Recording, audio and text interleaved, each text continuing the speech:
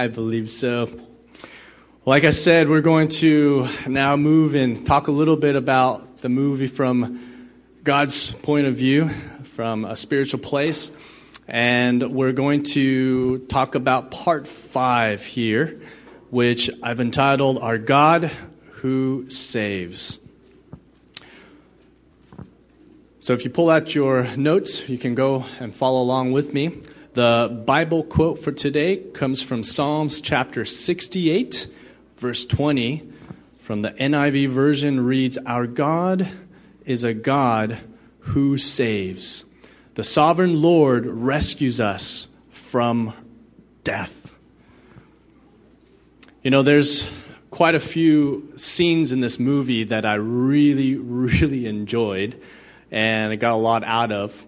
But probably the one that sticks out to me the most, and I believe we'll use for a platform to launch from for today's message and discussion, is that scene where in the very beginning of this clip, the toys, Woody and his friends are on that belt at the landfill, and it's headed towards this trash shredder, towards danger. And thankfully, they find a way to escape it and come away from danger. But as they're coming away from danger, they hear something, right?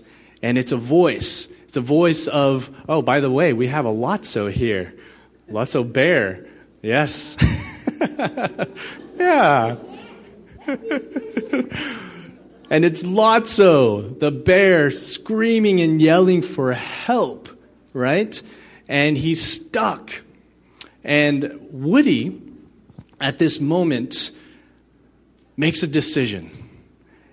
And you can see kind of this moment, I believe, is so important for us to maybe just pause on. Because the question, I think, as we're watching this scene, and maybe even going through the character's mind, is this person, this toy, worth saving? Does he deserve being rescued? Right? Because the answer to that question is very simple. No. This Lotso character deserves nothing to be saved. Right? He's been really mean to the other toys. Right? He made them prisoners. Right? And when they tried to escape, he was going to throw them away and be destroyed. That's what he was going to do. So does he deserve being saved? He doesn't. But right there, what does Woody do? He makes a decision and he goes to save Lotso. Right? And Buzz Lightyear also comes and helps him in this effort. I was thinking about this. We as humans, when we watch something like this, whether it's from a movie or we read a story about something like this, or even in real life, and we witness such pure goodness, right? Where good is so different in how good acts than evil, it touches us, doesn't it? Something deep within us. Is something alive comes in us, because that's what good is. Pure good is not just a little bit better than evil. It's radically the opposite of evil and bad. And so why does these kinds of stories and scenes make us so inspired? And why do we love that? Well, I believe it's very simple. It's because the origin of pure goodness is God. The Alpha and the Omega, the beginning and the end, the author and perfecter of our faith, He is good, perfectly. And the creator of the universe who created us to know Him, to know His goodness. And not only that, He created us in His likeness. so that we can be immersed into his goodness and be who he is in this world. Yeah? And when everything went wrong in this life here on earth, when we decided as human beings to let sin come into the world and rule and be the ruler of this world, which made us prisoners, didn't it? It made us slaves to sin. And no matter how you want to try to escape this, you cannot. There's no escape. God did something. God sent his Son, Jesus Christ, to save us. And that's our first point here, if you're following along, that God saved us, and he didn't save us based on who we were and who we are. God saves not based on who we are. This is such an amazing point, because you know what we are? We are nothing deserving of saving. Here's this verse, such a powerful verse in Romans chapter 5, verse 6. And it reads this: "For while we were still helpless, powerless, weak, there's nothing that we could do, at the right time, Christ died for the ungodly." Christ died for the ungodly. Do you know what the ungodly is? It is simply anyone who's not like God. Let me say that even further. If God is good, that simply means the ungodly are bad. We who are born into this world are the ungodly before we were ever to be saved. As God is love, the opposite of that is selfishness, self-seeking, self-centered people. As God is perfect, we are imperfect and broken. As God is holy, we are unholy. What does that mean? We are full of sin, sinful. Not just even 80% full of sin, not 90% full of sin, full of sin. And God sent his Son at the right time to die for us. You know, he didn't wait for us. God didn't wait for us to be ready or to be enough, right? No, he initiated sending his Son to save us. And this God of ours, he saves not based on who we are, but in contrast, the world saves based on who you are. This is a big difference. The world, you know, represented by Lotso here in the scene, you know, he had a decision to make right here. And he was going to save or not save based on what he thought was right or wrong. Yeah? And so whatever he thought was right or wrong, it doesn't matter. He thought that Andy's toys weren't worth saving. And we learned throughout this story of Toy Story 3 that Lotso was very much really affected by his hurt. And that hurt became what a leader in his life. It started to make him do things, and it became his God in some ways, right?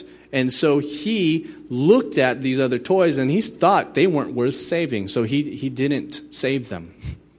In his mind, they weren't worth saving. The world will only help you or others if we think they're worth helping. They will only reach out to you if we believe they're worth helping and reaching out to. Saving if they're worth saving. Does that make sense? It's always about whether you have something to offer, whether you've done enough good, whether you broke not too many rules and obeyed enough rules, right? If you treated me well or you treated me badly, that's how the world will reach out or help or save you. But God does not. We read this in Romans chapter 5, 7, just talking a little bit more about how the world saves based on who you are. It says, very few people will, and this is from the Expanded Bible version, which kind of explains a little bit more about this verse. Very few people will, or rarely, scarcely will anyone die for a righteous, meaning just, pious person. Although perhaps for a good, meaning truly good and noble person, somebody might possibly die, and explains a little bit more. The righteous person may be someone who is outwardly religious, while the good person is genuinely generous and loving. For somebody who is really, really, really good in our eyes, we might die for them. Again, this is purely based on who you are. But God doesn't do this. Our third point, God saves based on who God is. God saves based on who God is. Romans 5:8. This is the next verse. But God shows his great love for us in this way. Christ died for us while we were still sinners. Oh, my friends, this is the amazing point. You know that God sent Jesus Christ, his Son, knowing that we not were only sinners, but that what that meant was that we were going to reject him anyways. He sent his Son knowing that we would hate him anyways. He sent his Son knowing that we would kill him anyways. Okay? This is what it means that he died for us while we're still sinners. That God, out of his great love for us, showed his love in this way, that Christ died for us while we were still sinners. In the world's eyes, we weren't worth it. We aren't worth saving, my friends. There's nothing we did to deserve being saved. But God sent his Son to save us, even though we're still sinners. And here's the thing. This is the point I want us to understand. It's not because that we were special. Because we weren't. We had nothing to offer. There's no worth in us. We weren't worth it. Okay? In the measurement of what is worth. He saved us because he is worthy. What does that mean?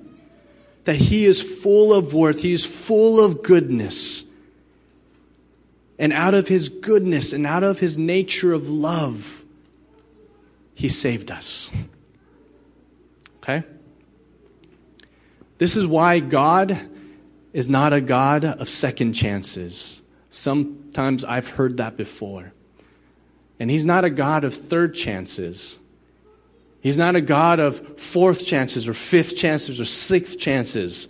You know why? Because if he's a God who gives you a second chance and a third chance and a fourth chance and a fifth chance and maybe unlimited chances, it's basically saying that God says, okay, I'm just waiting for you to get your act together, to be good enough to save you or to be finally able to be where I want you to be.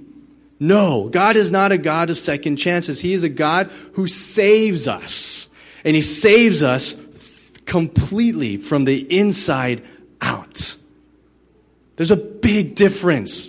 He's not one who just gives us chances so we can make things better and get ourselves to a better place. He's the one who saves us. And that means he changes us. He transforms us. He makes us just like his son. And in fact, after we killed him, after we rejected him, after we hated him and we crucified him, his son, God gave his son again. He entrusted the life of his son to us. The same people who rejected, hated, and killed him. He gave and entrusted the life of his son to us, to live in us.